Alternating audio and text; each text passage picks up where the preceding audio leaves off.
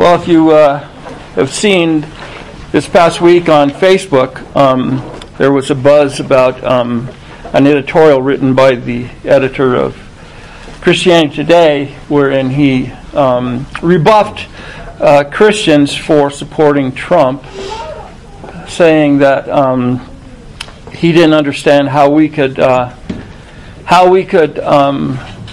argue against abortion with any credibility if we supported a man who was so immoral.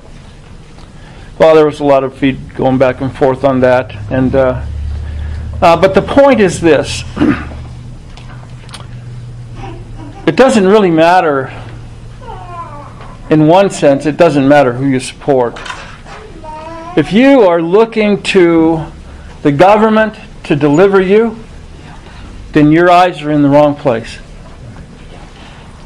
If you are hoping that some president is going to be a savior, then maybe you'll join ranks with the politician who just this last week said, "Together we will save our world."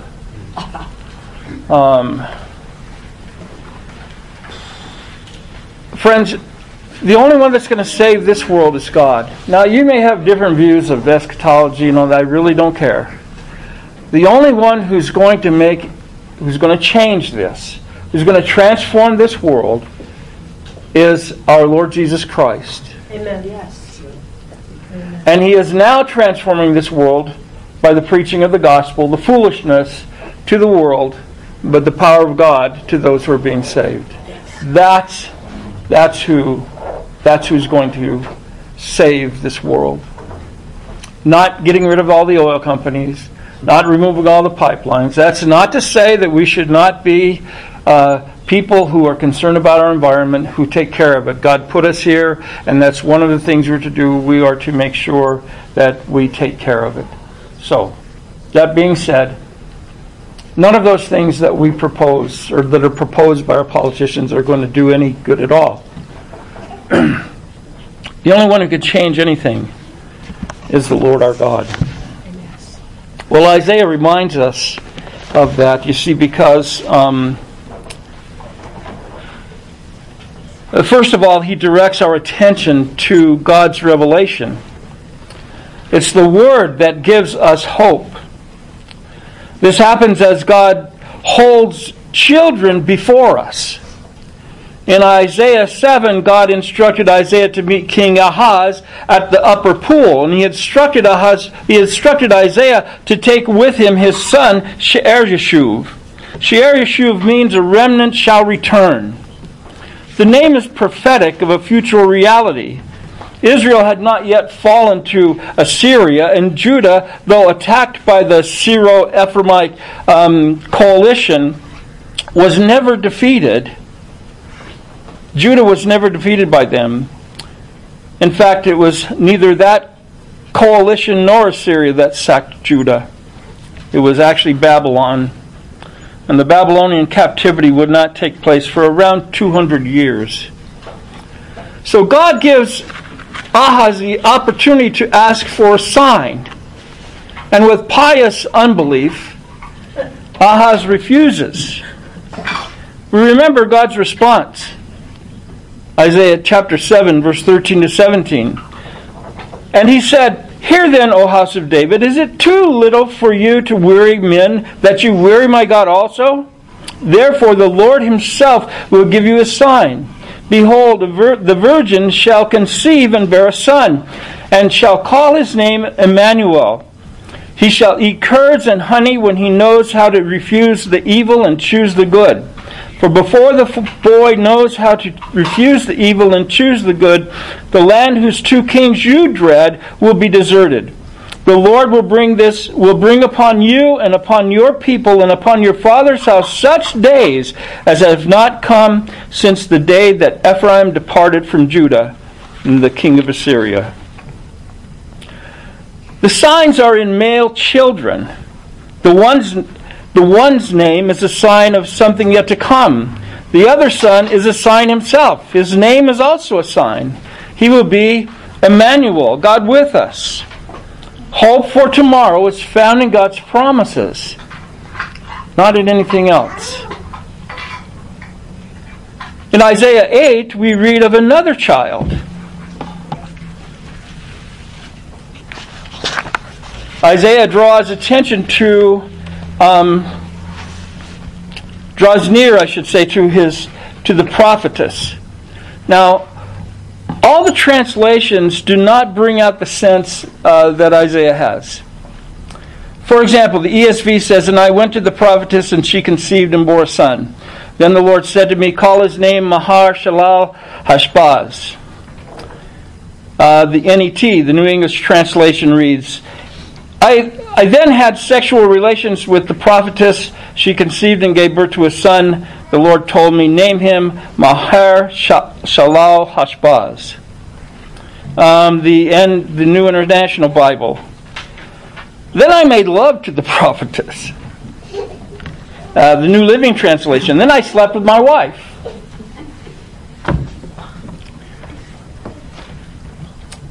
What Isaiah says is, I drew near to the prophetess. Now his wife was either a prophetess or she was called that because she was a wife of a prophetess. Both could be true.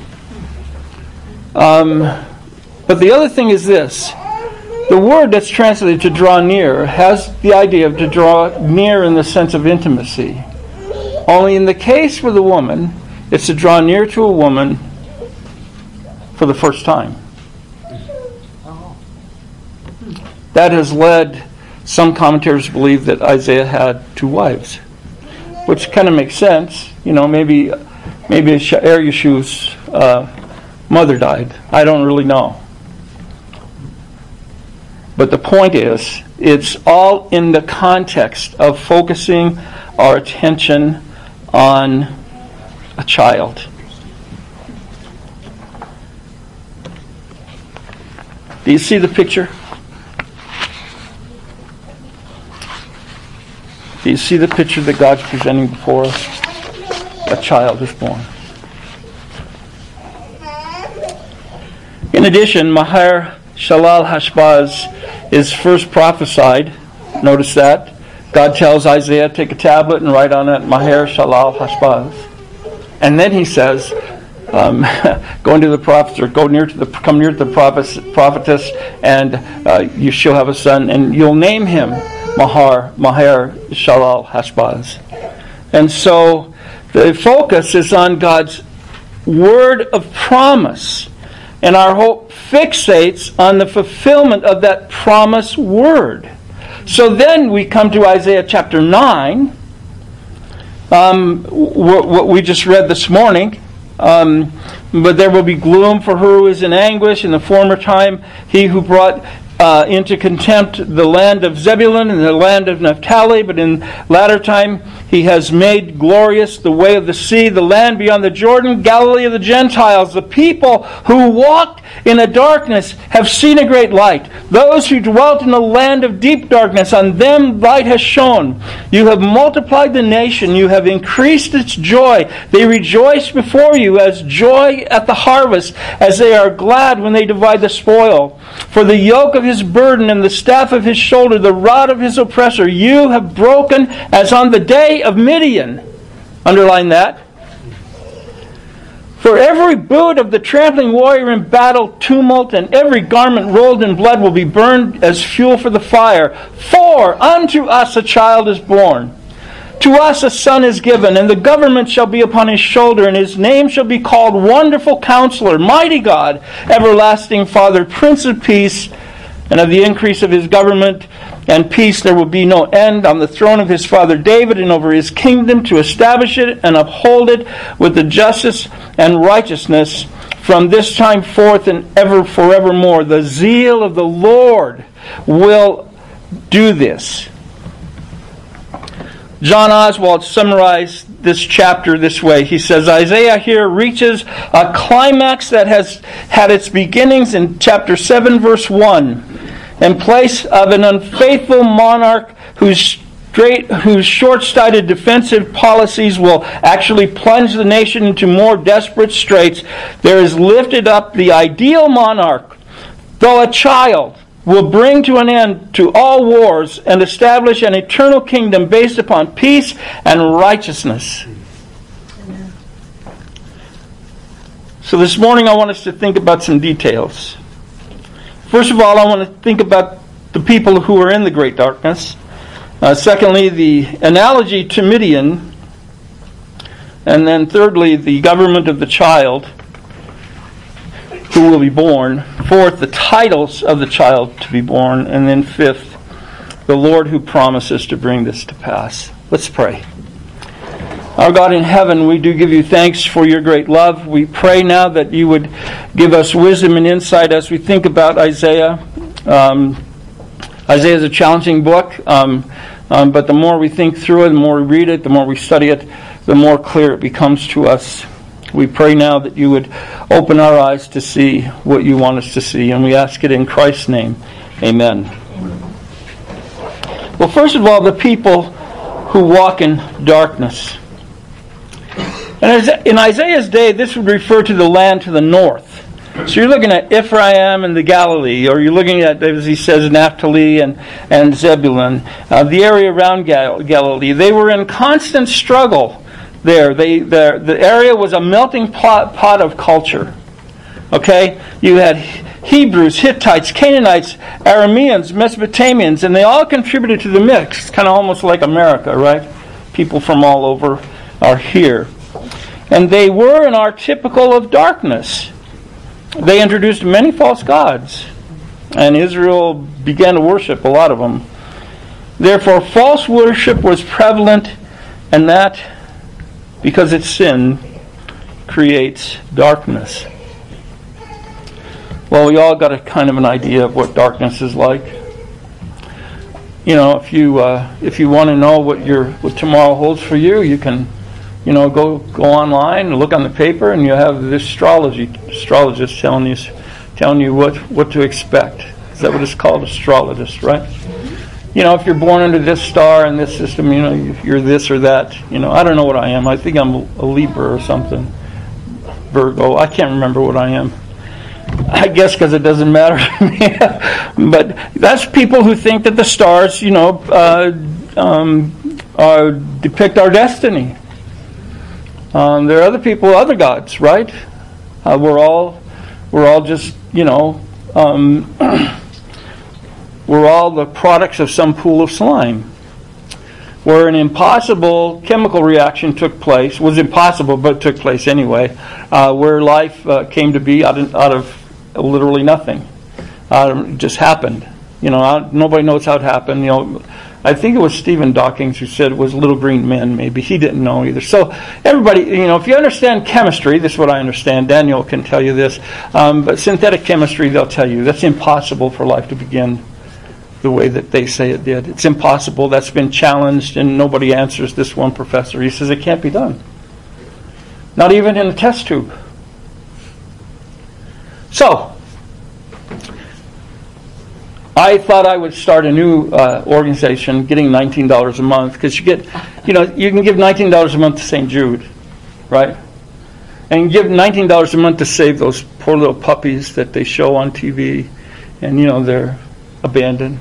So I'm thinking of starting a new one, and I'm going to call it Save the Roach, right? Roaches are as important as dogs or babies. If we all came from the same place, what difference does it make? So support my organization. We'll stop spraying roaches and we'll let them have their way. Think about it. President Trump's immoral, but the Democrats who promote abortion, they're not. Does that make sense? We live in great darkness. And into that darkness, light shines. And oftentimes in Scripture, God is depicted as light. His Word is also light. The climax of this light is Jesus, right? He says the true light, John writes this, the true light which gives light to everyone was coming into the world, speaking of Christ. Jesus said, again, I am the light of the world. Whoever follows me will not walk in darkness, but will have the light of life. He's the one who came. He was in the land of Zebulun. The prophecy's about him. As long as I am in the world, Jesus said, I am the light of the world. I have come into the world as light, so that whoever believes in me may not remain in darkness. We want our world to get out of the darkness? Well, then there's only one way they're going to get out of the darkness, and it's through a change of heart. We need to pray for our public officials. That's true. We want righteousness to prevail. That's true. But a heart can't be changed by external forces. A heart can only be changed by the internal working of the Holy Spirit. So the gospel must be proclaimed. And why don't people do that? Well, that's the judgment. That light's come into the world.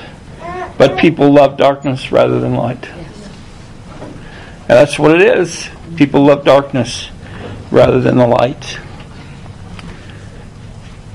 But that light has shone in our Lord Jesus Christ. So the first point I wanted to make to you is, draw your attention to, was the promise of light.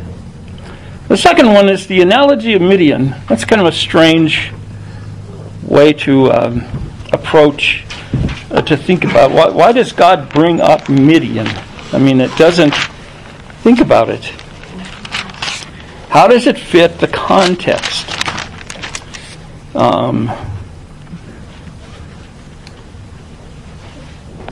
I can't even find it. Oh, yes. Verse 4. For the yoke of his burden and the staff of his shoulder, for his shoulder, and the rod of his oppressor, you have broken. Analogy, as on the day of Midian. What's that about, Midian? Well, if you remember that Judges 6 and 7, actually it goes on through chapter 8, where it talks about Gideon, right? The people of Israel had done wickedness, and in chapter 6, God sends them into oppression under the Midianites. And so he also delivers them from those Midianites, and the one he uses was Gideon the brave. Yes. Where was Gideon when the Bible depicts him? Wine press. He was in a prime prison. What is he doing? Hiding. Well, he's threshing wheat. Right. How do you thresh wheat? You don't thresh wheat in a wine press. You thresh wheat out on the open ground, in a place where wind can catch. But you can almost imagine him. And I saw this guy do this one day. Just imagine him. He's down here like this, threshing wheat, standing up, or the Midianites, because they expect they're going to come and take the crop, right? So, yeah, Gideon the brave. And so God says, hey, Midian, Gideon, not Midian. Hey, Gideon. I get confused sometimes, my G's and M's. Anyway, hey, Gideon, I want you to deliver the people of Israel. So Gideon says, wait, if you really want to do this, wet this fleece, wet the ground, gives these signs, and then he says, okay, and he gathers about 20-some thousand men and they're all ready to go, and God says, nah. Can't have that many. So he begins to dwindle it down. Finally, he gets to 300. Now, Gideon's going to go against the Midianites with 300 men.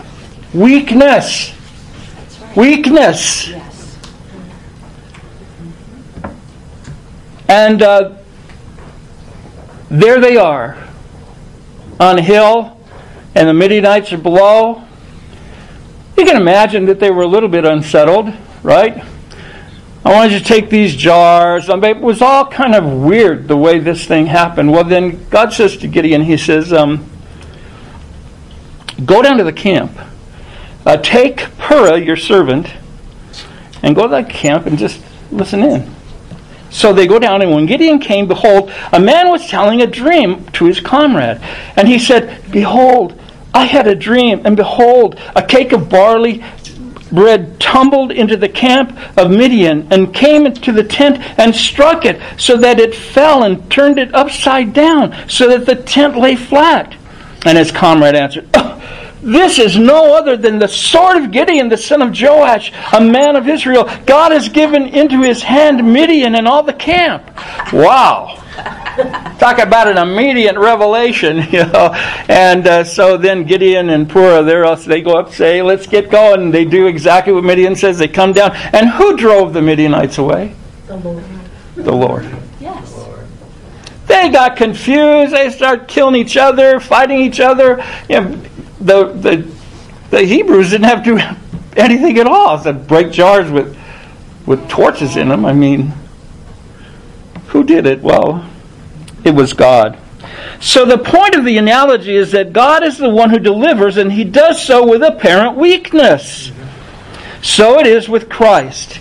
At His nativity, He came in weakness. He lived His life in weakness. He faced every temptation, just like us. He suffered and died the death of a crucifixion. But now He is risen. Now He's ascended. Now He will return.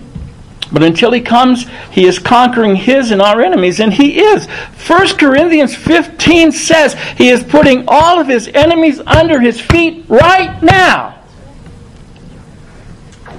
How does He do it? Through the foolishness and the weakness of preaching. For since in the wisdom of God, the world through its wisdom did not come to know God, God was well pleased, through the foolishness of the message preached to save those who believe. For indeed Jews ask for signs and Greeks search for wisdom, but we preach Christ crucified, to the Jews a stumbling block, and to Gentiles foolishness. But to those who are the called, both Jews and Greeks, Christ is the power of God and the wisdom of God. The message we have is pretty foolish. But that message, guess what? Resolves every tension that humanity has right now today. That message can bring peace. That message can end wars. That message can, first and foremost, get people right with God, which is the real problem. The real problem is that they don't love God. Every time we sin, that's our problem. We don't love God. We put ourselves before God. We put Him aside and say, I'm sorry, I want to do my own thing right now. That's what we're doing. That's the problem. How is that problem resolved? In the gospel of our Lord Jesus Christ. Well, thirdly, then, we have the government of the child born. Now, notice the details of this. Isaiah says, Unto us a child is born, to us a son is given, and the government shall be upon His shoulder. Well, think of that image for just a minute. Who's that? Atlas, right? You think of a picture of Atlas. Boom, right? The world on his shoulder. What's he doing? He's carrying the world. He's taking care of it. He's holding it up. The government is on the shoulders of of all things, a child. The government's on the shoulders of a child. Weak. And He's holding up the government. He's sustaining it. But we read also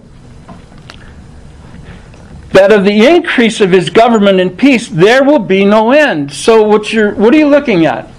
The government's on His shoulder, but the government is there now, but it's increasing, right? It's increasing. And the peace that He brings is increasing. And so it doesn't happen, the picture is it doesn't happen all at once. It's a process of time. The government increases, and peace increases, and of those things there will be no end. It's forever. Our Lord Jesus Christ brings us a government and peace that will not end. It's just not all here right now. But it's growing. I keep reading from Operation World and from Open Doors about the Muslims who are converting in Iran and in other parts of the Middle East. They're converting, they're planting churches, and they do it through discipleship. Okay, so somebody becomes a Christian, and they make disciples, and they gather a group around them, and it's a church. They need Bibles. They need help because some of them have been separated from family because of this. Some of them have been denied employment. The point is they never give up. In China, that's what goes on. In Korea, that's what goes on. The kingdom of Christ, the government of Christ is increasing. Peace is growing, but it isn't here yet. The day will come when it will be. When Christ returns and establishes His kingdom on earth. I really believe I'm going to be resurrected and live in this body, so I'm not envisioning a bodiless existence for eternity. I believe I'm going to be raised from the dead. When I die, I'll be present with the Lord. That's true. But when He comes again, I'll be raised from the dead and I'll live in a glorified body. I don't know what that's going to be like. John even tells us that in 1 John. We don't know what we're going to be like. We don't know. But this we know. When we see Him, we will be like Him. All right. I'm all for that. You don't have to answer all the other questions. That's fine for me. Then you notice, on the throne of David and over his kingdom, He will reign. And He will do it for the purpose of establishing that throne and upholding it with justice and righteousness again forevermore. So this child that's promised is a child that is going to do what God promised David that He would do through his descendant. And that descendant is Christ. In fact, we could take that back even to Abraham. In fact, if you want to, we could think about this. We could take it back all the way to the Garden of Eden with Adam. Amen. Okay? We could. Yeah. It connects. But when Christ comes, this child who comes, his kingdom is going to expand, the peace is going to expand, and then He's going to establish the throne of David. And He's going to do it with justice and righteousness. And it's going to be forever. Amen. That's what we should be looking for. Because that's the promise of God. To the Jews of Isaiah say yes, but also to us. In fact, the promise is more full because we know Christ has come and we see how all the scriptures pull together. They didn't have all that opportunity that we have. So we have this glorious revelation from God. Do you have hope in Christ today? You should. Christmas isn't about you and about creeds, about Christmas presents. Christmas is about Christ.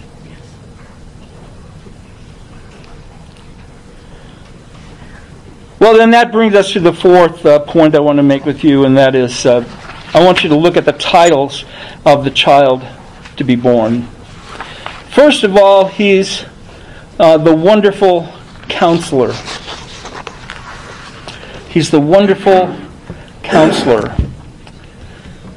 As we've gone through the book of Isaiah, one of the things that we have seen is Isaiah's pointing out the fallacy of human wisdom. Ahaz is a good example of that fallacy. God says, Ahaz, ask me for anything. Ask me for a sign. It could be as high as heaven or as deep as Sheol. That means it's as big as you can imagine. Ahaz, I want you to do that. Go ahead. Nah, not me. I'm not going to test the Lord.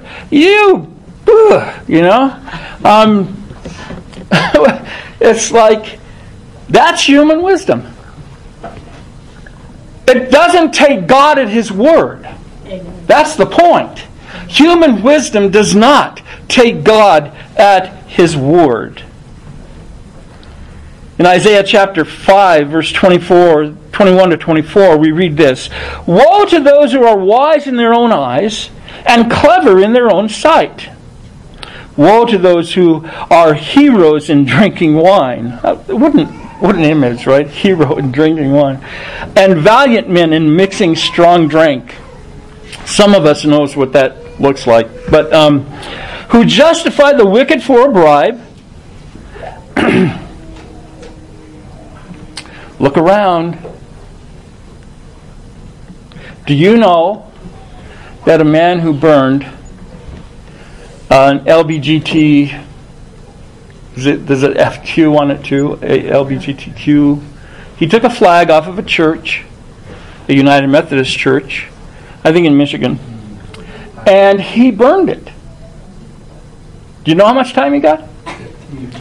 16 years.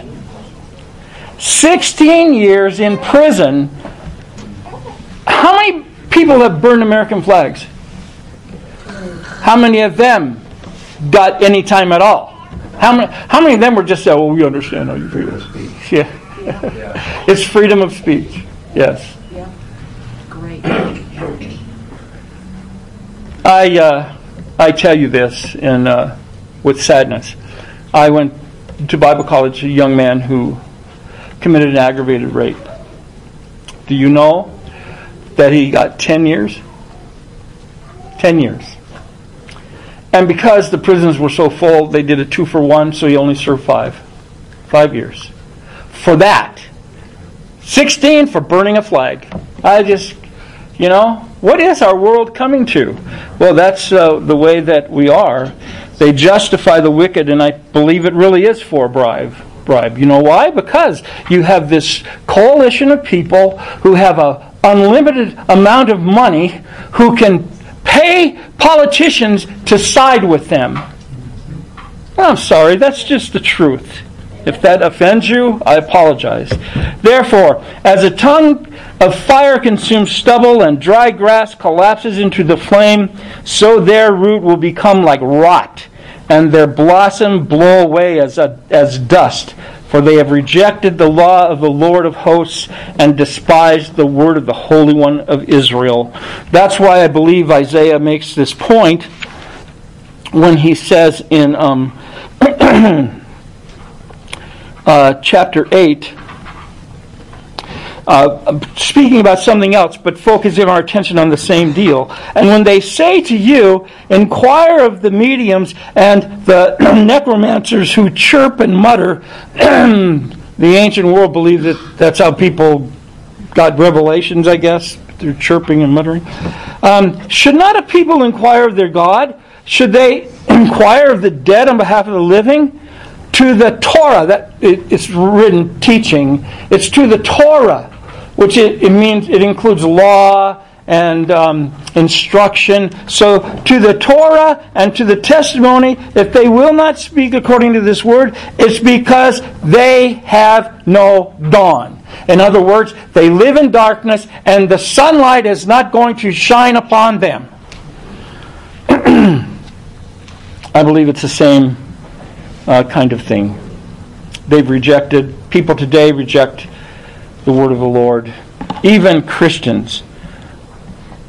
I say that in Christians in a broad category, are rejecting the word of the Lord.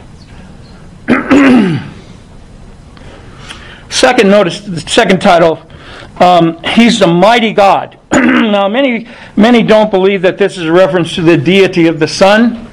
However, I just want to make this point. That Hebrew phrase, El Gabor, occurs in Scripture, and there is no doubt that it is always a reference to God. So when this child is called El Gabor, the mighty God, he's being ascribed deity. Now, not all commentators agree with that, and that's okay. They don't have to. They're wrong.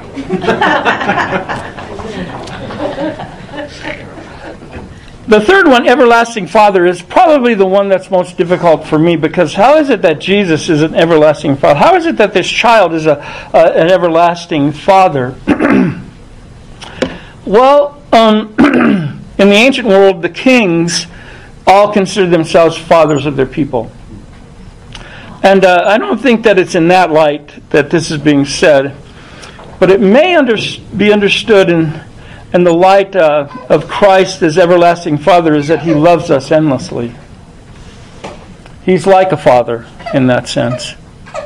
He's He's someone who cares for his own. And again, I'll just tell you that those titles, that's the most difficult one for me to put together in my mind. Maybe some of you could help me. That would be good. Then we read that he is the Prince of Peace. He is the Prince of Peace.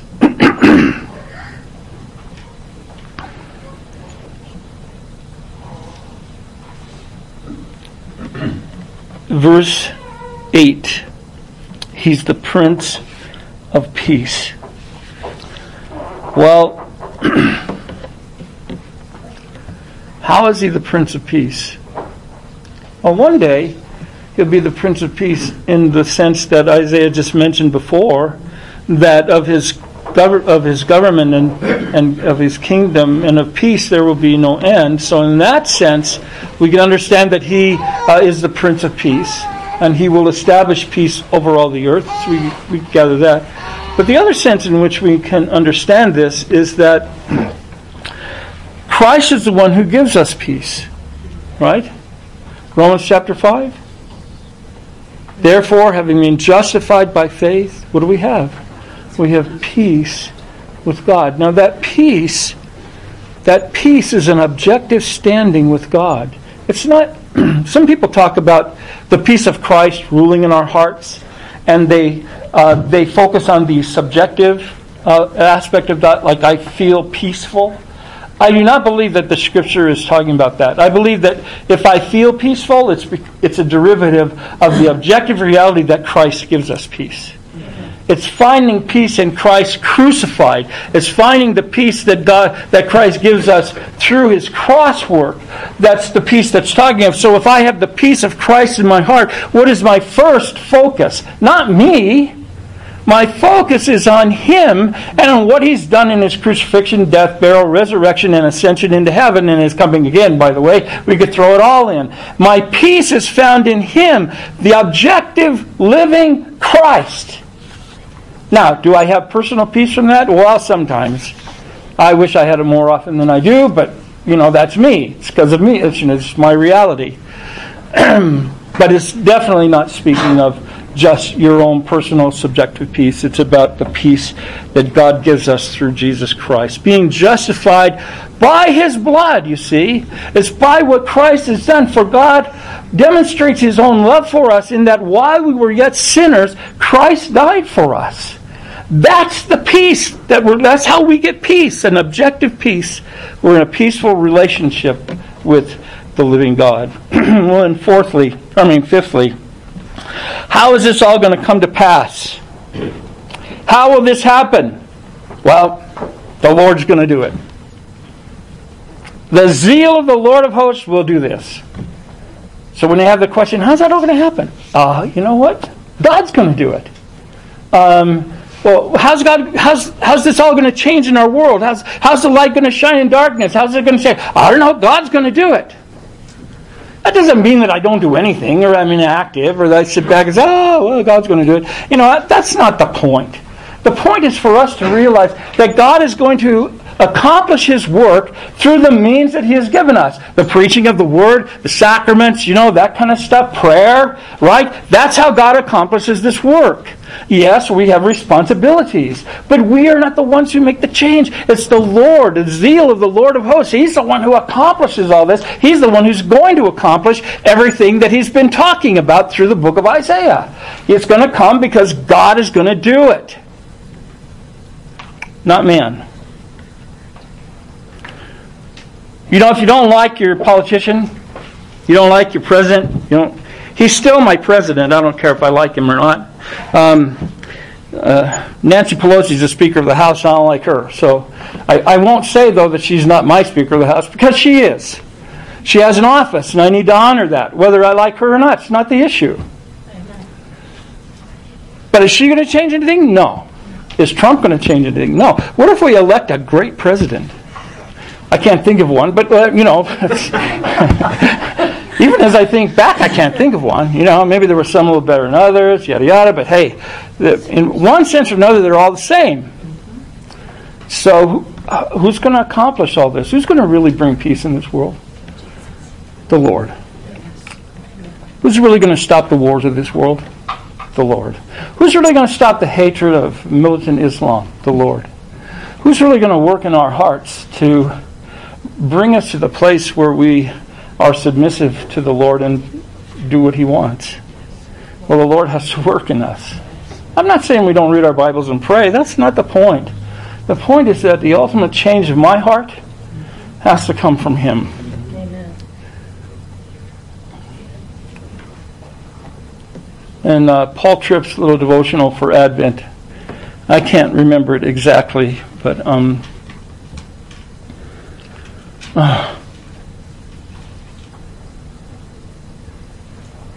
if you do not come before God, I'll say it this way, it's better. If we do not come before God as guilty sinners, constantly relying on our Lord Jesus Christ in prayer and Bible reading, if we are not in complete reliance upon Christ and His righteousness, then Christmas means nothing. It's just another holiday of trees and tinsels. The Lord is going to bring it to pass. Let's pray. Our God in heaven, we thank You for Your word. We thank You that You have given us what we need for life and godliness. That doesn't mean we have every physical need we have, but we have everything that we need to live our lives as Christians and to live godly lives. We thank You for that, especially as we focus this time of year on the birth of the nativity of Christ. Our prayer, our God, is that we would see it rightly as it is. It's been so secularized. It's been so transformed by materialism and secularism that it has no meaning. But may that not be true for us. If we have trees, there's tinsel and lights. Those are all beautiful things. We don't have to worry about that. It's our heart that we have to think about. Where is our heart? We ask that You would help us with that. That You would rule in our hearts. And may we sanctify Christ as Lord in our hearts. And we ask this in Christ's name. Amen.